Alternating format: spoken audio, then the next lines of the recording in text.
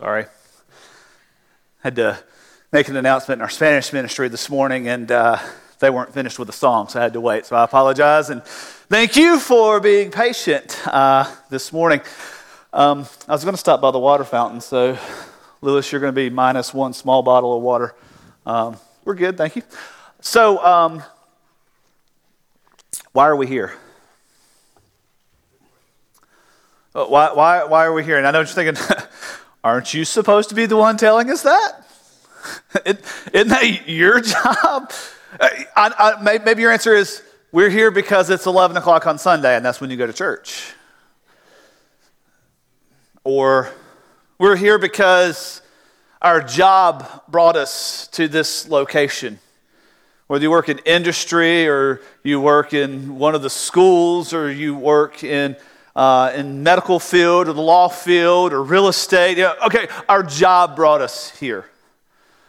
Or maybe if you're a kid, I'm here because this is where my parents told me I had to grow up. This is where we live. These are the surface level questions of why we're here. So let's go deeper. Why are we here? Let's get philosophical. What is the meaning of life? Why do we exist? Why do we have people? Why are they? I know you're going to say, well, Evan, we've been in Genesis the last couple of months. So we're here because God created us in his image. And thank you for that great Sunday school answer. But why are we, First Baptist Church of Fairburn, Georgia, why are we here? Why was there a church established in Fairburn, Georgia in 1829 that later became Fairburn Baptist Church, that later became First Baptist Church of Fairburn, Georgia, that used to be down the road but has been for the last over 100 years situated right here at this piece of property? Why are we here? I fear that oftentimes in the church setting, that question is asked in a true and genuine spirit, and the true and genuine answer that is given misses the point. It's kind of like playing darts. You've got your dartboard, and you know the goal of darts is to throw the dart and not hit the wall or a person or anything. You want to land it as close to the bullseye as possible. But ultimately what ends up happening, I believe, a lot of times when we play darts is we lose the focus of the bullseye and are more concerned with just making sure that we have more points than the person against whom we are playing. As long as I get a couple of 5s and maybe a 15 and you end up with a couple of 4s and maybe a 3, I win, whether I hit the bullseye or not.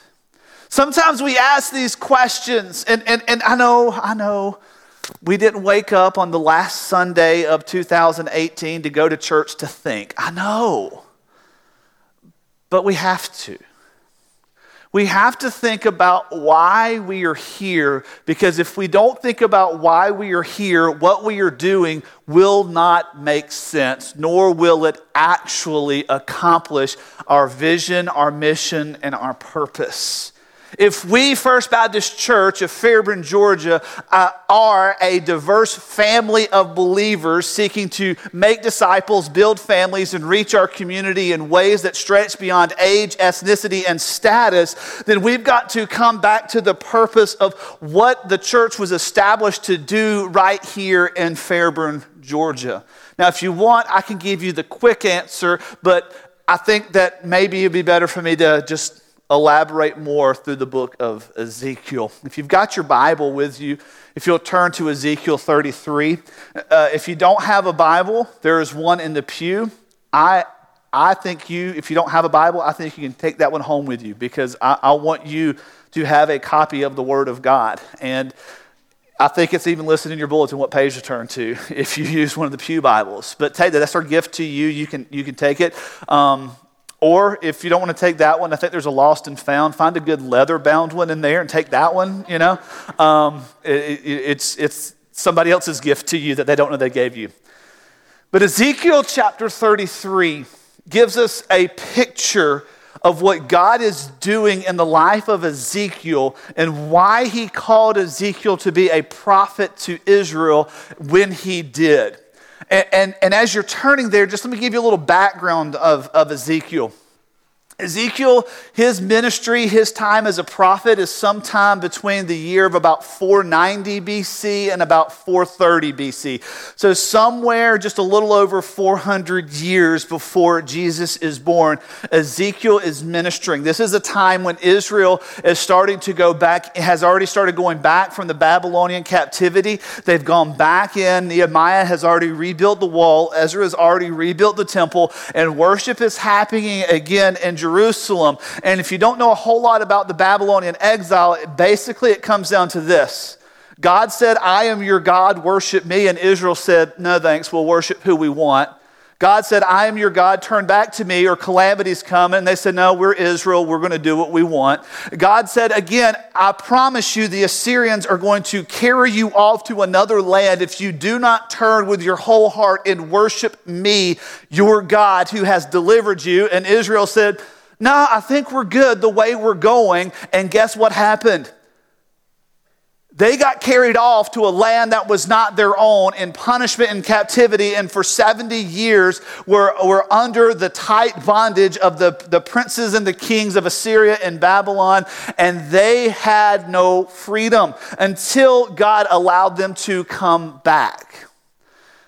But what happened when they got back was their heart was still not bent towards God. For 70 years, they threw up these Hail Mary prayers of, God, get us out of this jam, get us out of this trouble. We'll worship you and we'll serve you and we'll be your people. And that lasted for about the first 15 or 20 years after they got back to Israel. And then the idolatry started, and the worshiping whatever pleased them at the moment started again. And Ezekiel's writing to the people of Israel, and his message to them is, you missed it. You did not get what the purpose of God's plan for us was. So much so that in Ezekiel chapter 10, the most devastating thing happens in all of the Old Testament. It says in Ezekiel chapter 10 that the glory of God, the presence of God, departed the temple. The temple was the place where there in Jerusalem it symbolized that God was their God and they were God's people, and he would be forever worshiped there. And as long as the presence of God was there, the people of Israel knew that God was for them and God was carrying them and God was protecting them. But the Shekinah glory of God left. And for 400 years, heaven was silent. Silent. I live in a house with 3 kids under the age of 8. I don't know silence. Heaven was silent. But in Ezekiel chapter 33, he comes to a point where God is reminding Ezekiel again why he's doing what he does. And he says this starting in verse 1. The word of the Lord came to me saying, Son of man, speak to the sons of your people and say to them, if I bring a sword upon a land, and the people of the land take one man from among them, and make him their watchman, and he sees the sword coming upon the land, and blows the trumpet, and warns the people, and he who hears the sound of the trumpet does not take warning, and a sword comes and takes him away, his blood will be on his own head. Sorry, this passage really isn't the best for Family Worship Sunday, so parents of children, we'll get there. Verse 5, he heard the sound of the trumpet, did not take warning, so his blood will be on himself. But had he taken warning, he would have delivered his life. But if the watchman sees the sword coming and does not blow the trumpet, and the people are not warned, and a sword comes and takes a person from them, he is taken away in his sin, in his iniquity, but his blood I will require from the watchman. Now as for you, son of man, I have appointed you as a watchman for the house of Israel. So you will hear a message from my mouth, and give them warnings from me. And when I say to the wicked, O wicked man, you will surely die, and you do not speak to warn the wicked from his way, and that wicked man will die in his iniquity, but his blood I will require from your hand.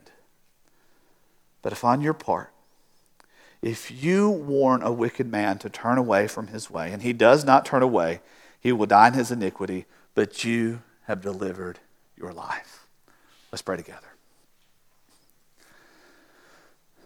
Father God, moments ago I prayed that we would hear your voice. And just now we're reading a passage where, Lord, you are talking about how you speak and how you give a message, and it is incumbent on your watchmen to deliver the message. And so, Father, I pray that we would see ourselves as the message bearers with the responsibility to carry this truth to a watching and dying world, that we would see the nations rejoice at the glory of our God and King. Father, I pray that as we go into 2019 that we wouldn't sit idly by, but that we would grasp your greatness, that we would grasp your power, that we would grasp your might and help others to see just how wonderful our God is, because our God saves. Lord, we love you. We thank you for loving us. And we ask all this in the name of Jesus. Amen. So this passage of Scripture serves as a reminder for Ezekiel, and I believe as we wrap up 2018 that it serves as a reminder for us of why are we here.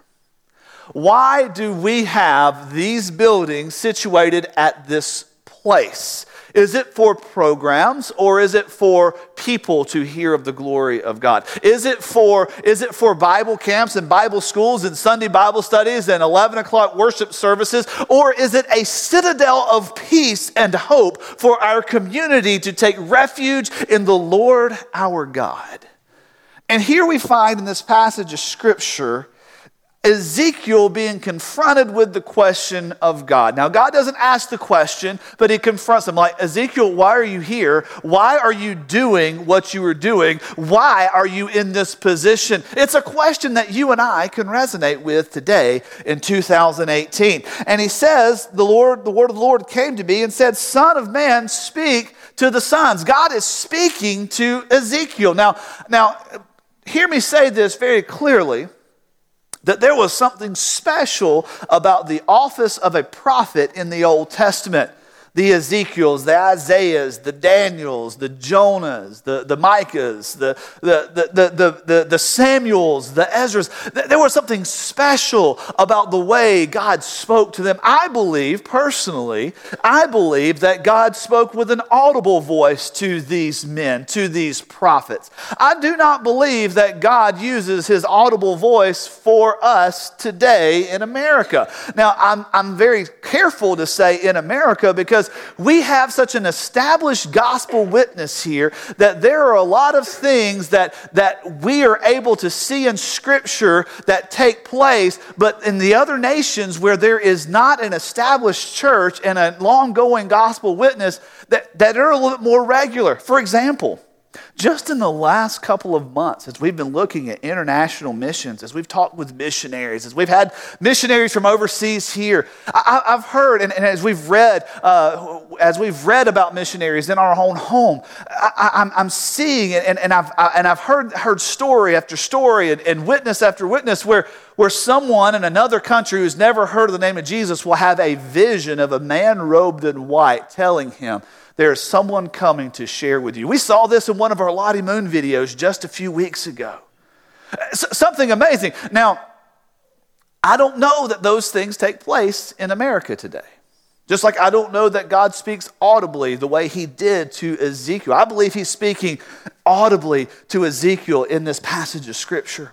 And he comes to him and reminds him something that he's reminding you and me. We have a job to do. You and I have a job to do. Why are we here? Because we've got a job to do. Now, a few years ago, I went to the office, a previous church I worked at. I went to the office that day, and I was wearing a pair of khaki pants and a blue polo shirt. And part of my job duties that day meant that I needed to go and pick something up from Best Buy for something that we had going on at the church that week. So I go to Best Buy, And I'm trying to find exactly what it is that I need to be able to connect this piece of technology to that piece of technology to make both pieces of technology work together the right way. And so there I am, standing there in Best Buy in my khaki pants and my blue shirt, and a man comes up to me and asks me where I can find something. And I look at him, and I said, I'm not exactly sure. And he said, well, could you get your manager?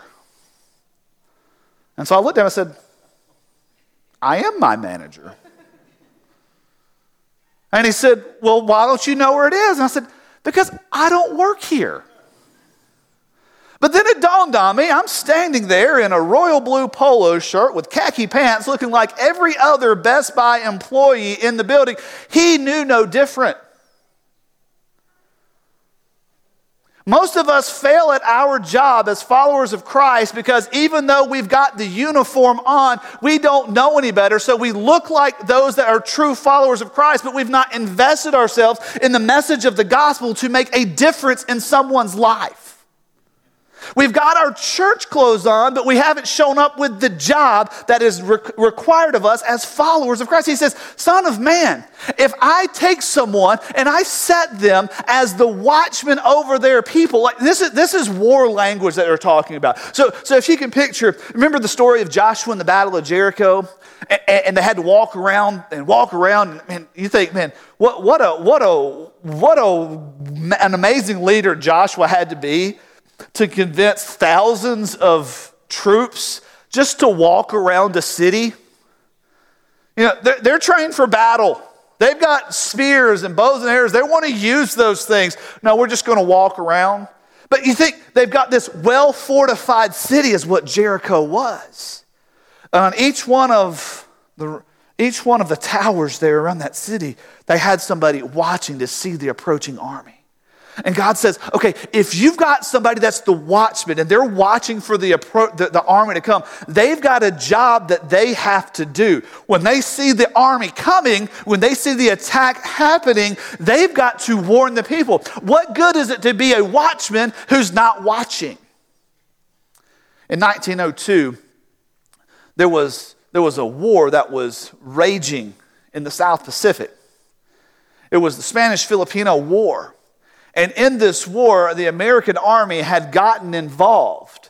And America had set up, as in its army, had set up one of its men to take the night watch at one of their forts on one of the small islands in the Philippines. But this man fell asleep on the job. And what ended up happening cost no less than two dozen American soldiers in 1902 to lose their lives. He had a job that was his to do, but he did not do it. And God comes here to Ezekiel and says, okay, if you are placing a watchman on the wall, you're expecting him to watch, but he doesn't watch in silence. When he sees something, it says there, he says he sees the sword coming upon the land and blows the trumpet to warn the people. There's a clear job description that's laid out there for the people that are of the watch.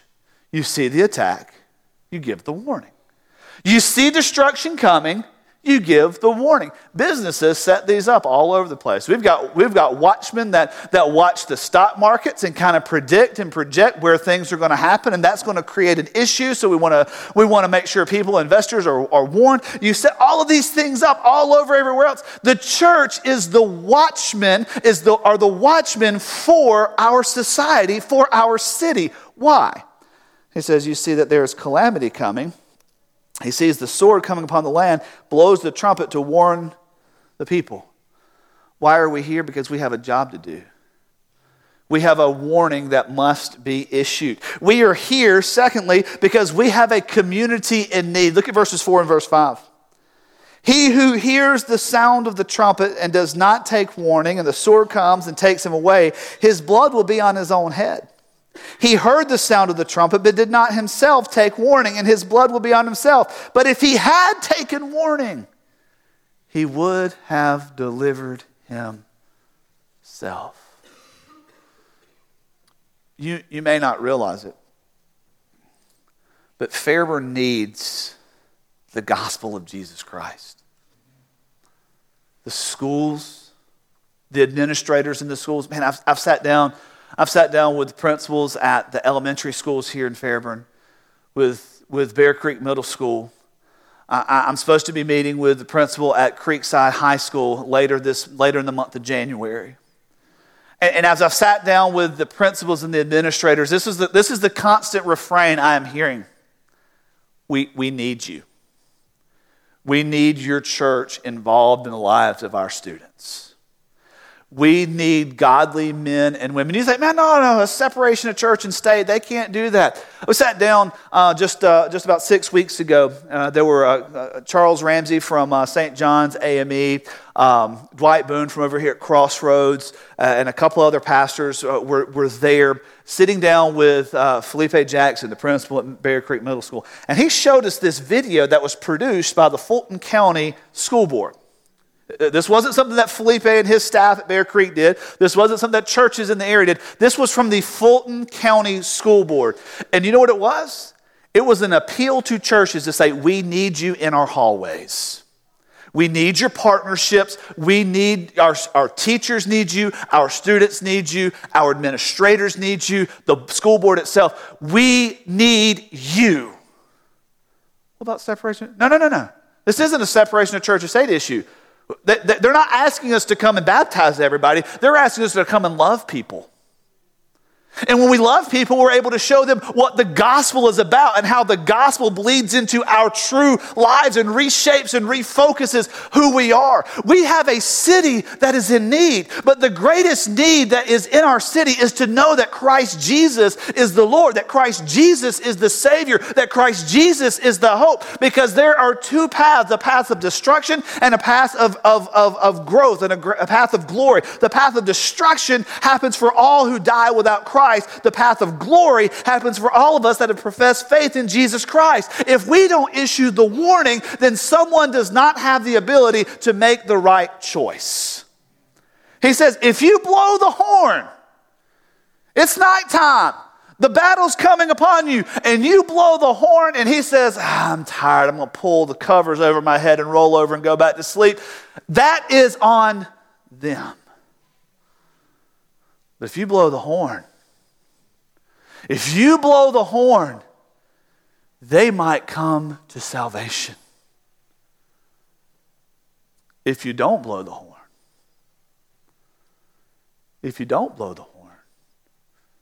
it's on you. Look at what he says. Verse 6, if the watchman sees the sword coming and does not blow the trumpet, and the people are not warned, and a sword comes and takes a person from them, he is, one, taken away in his own sin, but his blood will be required at the hand of the watchman. Folks, I wrestle with this because if you have a job, your job is going to come with certain responsibilities. Right here, it is laid out for us that you and I have a responsibility. This isn't just a preacher thing. I know it's really easy to say, well, that's the preacher's responsibility. The preacher's the one supposed to win people to Jesus. It's the preacher's job. The preacher got to talk to the preacher. Go to the pastor. If you have placed faith in Christ Jesus, this is all of our responsibility. It's all of our responsibility. He says very blatantly in this passage of Scripture, failure to fulfill your responsibility comes down on you. It comes down. Put it to you this way. If you don't pay your rent for the next 6 months, who gets kicked out of the apartment? Not your neighbor. You do, right? If you don't pay your power bill for the next 6 months, who's responsible? Whose power gets shut off? Yours, right?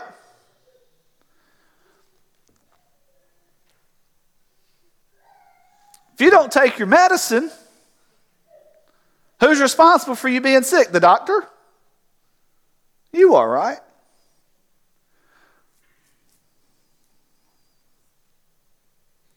If you go to JCPenney and pick out a nice new wardrobe of clothes and walk out without paying, who's responsible?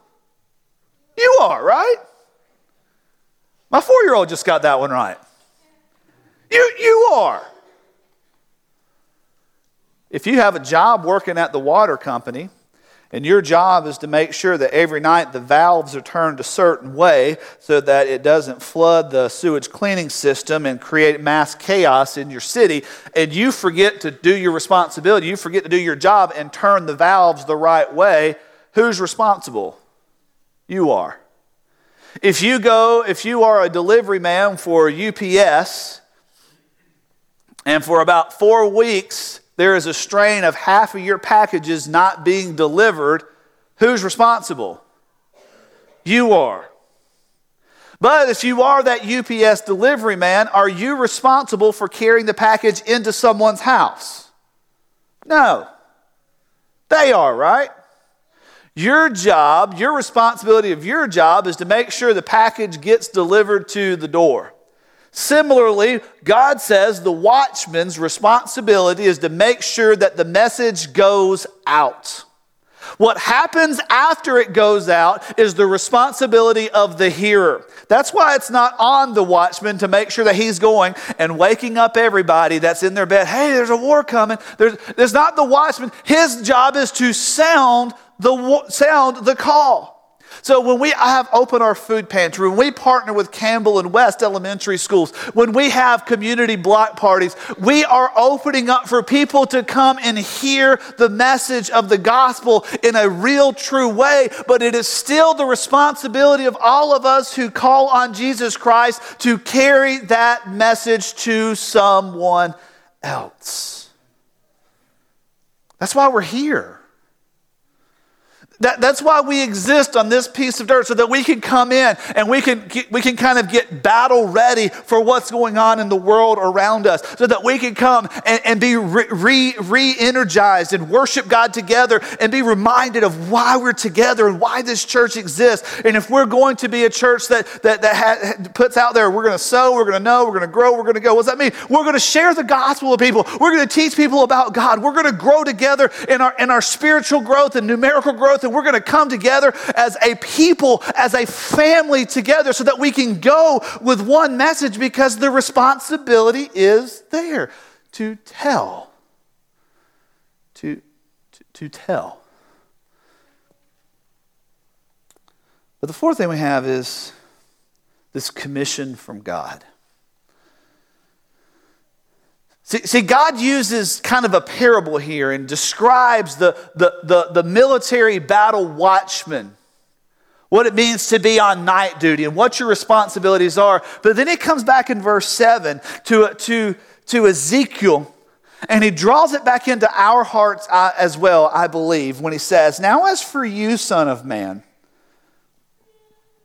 I have appointed you as a watchman for the house of Israel, so you will hear a message from my mouth and give them the warning from me. And when I say to the wicked, O wicked, you will surely die, and you do not speak to warn the wicked of his way, that wicked man will die from his sin, but his blood I will require from your hand. But if you on your part warn a wicked man to turn from his way, and he does not turn from his way, he will die in his iniquity, but you have delivered your life." See, over in chapter 3 of the book of Ezekiel, we get this commission that God gives. Ezekiel is called out and separated from the others around. In verse 16 it says, "At the end of 7 days the word of the Lord came to me, saying, Son of man, I have appointed you a watchman to the house of Israel. Whenever you hear a word from my mouth, warn them from me. When I say to the wicked, you will die, and you do not warn him or speak to warn the wicked from his way, the way that he might live, that wicked man will die in his iniquity, but his blood I will require at your hand. But if you have warned the wicked, and he does not turn from his wickedness or from his wicked way, he will die in his iniquity, but you've delivered yourself. Again, when a righteous man turns away from his righteousness and commits iniquity, and I place an obstacle before him, he will die, since you have not warned him. He will die in his sin, and his righteous deeds which he has done will not be remembered, but his blood I will require at your hand. He commissions Ezekiel to go. It says whether you are talking to the righteous or you are talking to the lost, you're either talking to a fellow believer or someone that doesn't know the name of Jesus, your responsibility still stands to point the way back to God. To point the way back to Him who saves, Him who has given. And here we can maybe hear this passage this way. Now as for you, First Baptist Fairburn, I have appointed you as a watchman for the city of Fairburn, so that when you hear the greatness of my gospel, my Son Jesus Christ, and when you hear of life everlasting, and you hear that I say to the wicked, wicked man, you will surely die, and you do not speak to warn the wicked of his way, that wicked person will die in their iniquity, but his blood I will require from the hands of your church. We can easily place ourselves right there, because you and I are here for a reason. We're here for a reason. To know God and to make Him known. To know the greatness of God.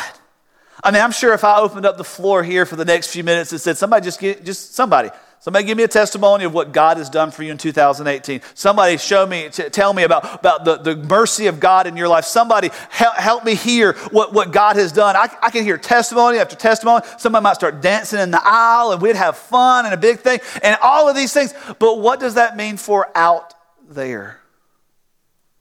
I don't know. I don't know about you.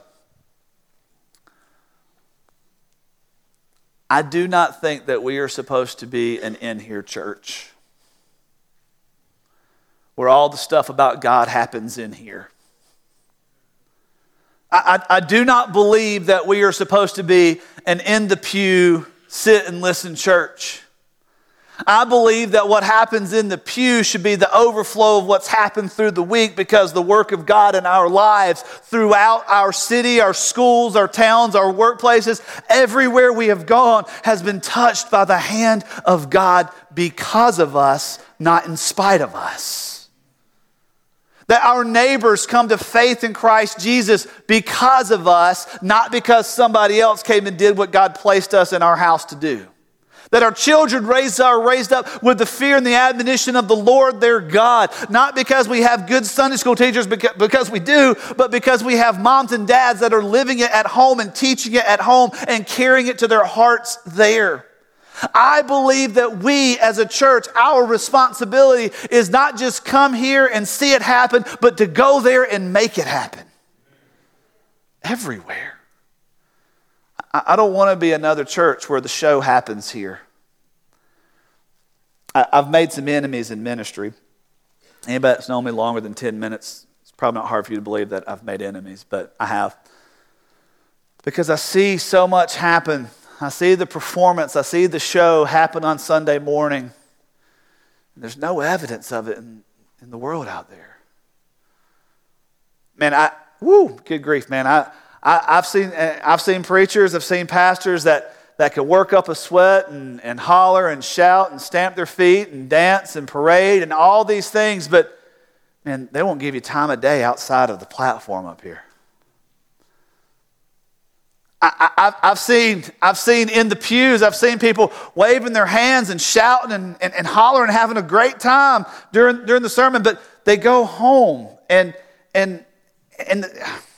I'm not Facebook police, I promise you I'm not. But just the stuff in the world that just encroaches and inhabits everything else in their life. That's why I don't want to be an in-here church. Because we can be all holy and mighty in here when we're in the confines of the bricks and the wood and the pews and, we're with God's people, it's great. I want us to be an out there church because out there are the people that need us to be real about who we are. I've heard Tony Evans say it several times. Everybody else is coming out of the closet. We might as well too. We might as well. And it's not on your sheet, but there's room for you to write this last one down. I have somebody I need to watch out for.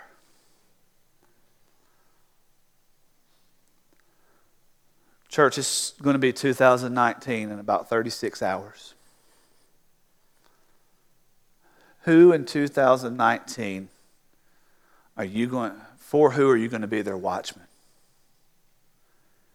For who are you going to take your faith by the bootstraps? Are you going to put it on for real, not just to go to church, but for who you are, to shape your life so that someone else, you can say, I need you to know the gospel. I need you to know the truth. I need you to know the love of God. I need you to know the wrath of God against sin. They might be living under your roof. They might be working in the cubicle next door. They might be somebody that you're constantly in contact with through phone calls, text messages, emails. You have someone to watch for. I'm going to ask you right now to take a minute as we bow our heads to pray and ask God to give you the strength, the fortitude, and the ability to not just write their name down right there, but to actually watch. Church, we've got a job to do. We've got people in need, and we've got the responsibility of carrying the hope of the gospel to them.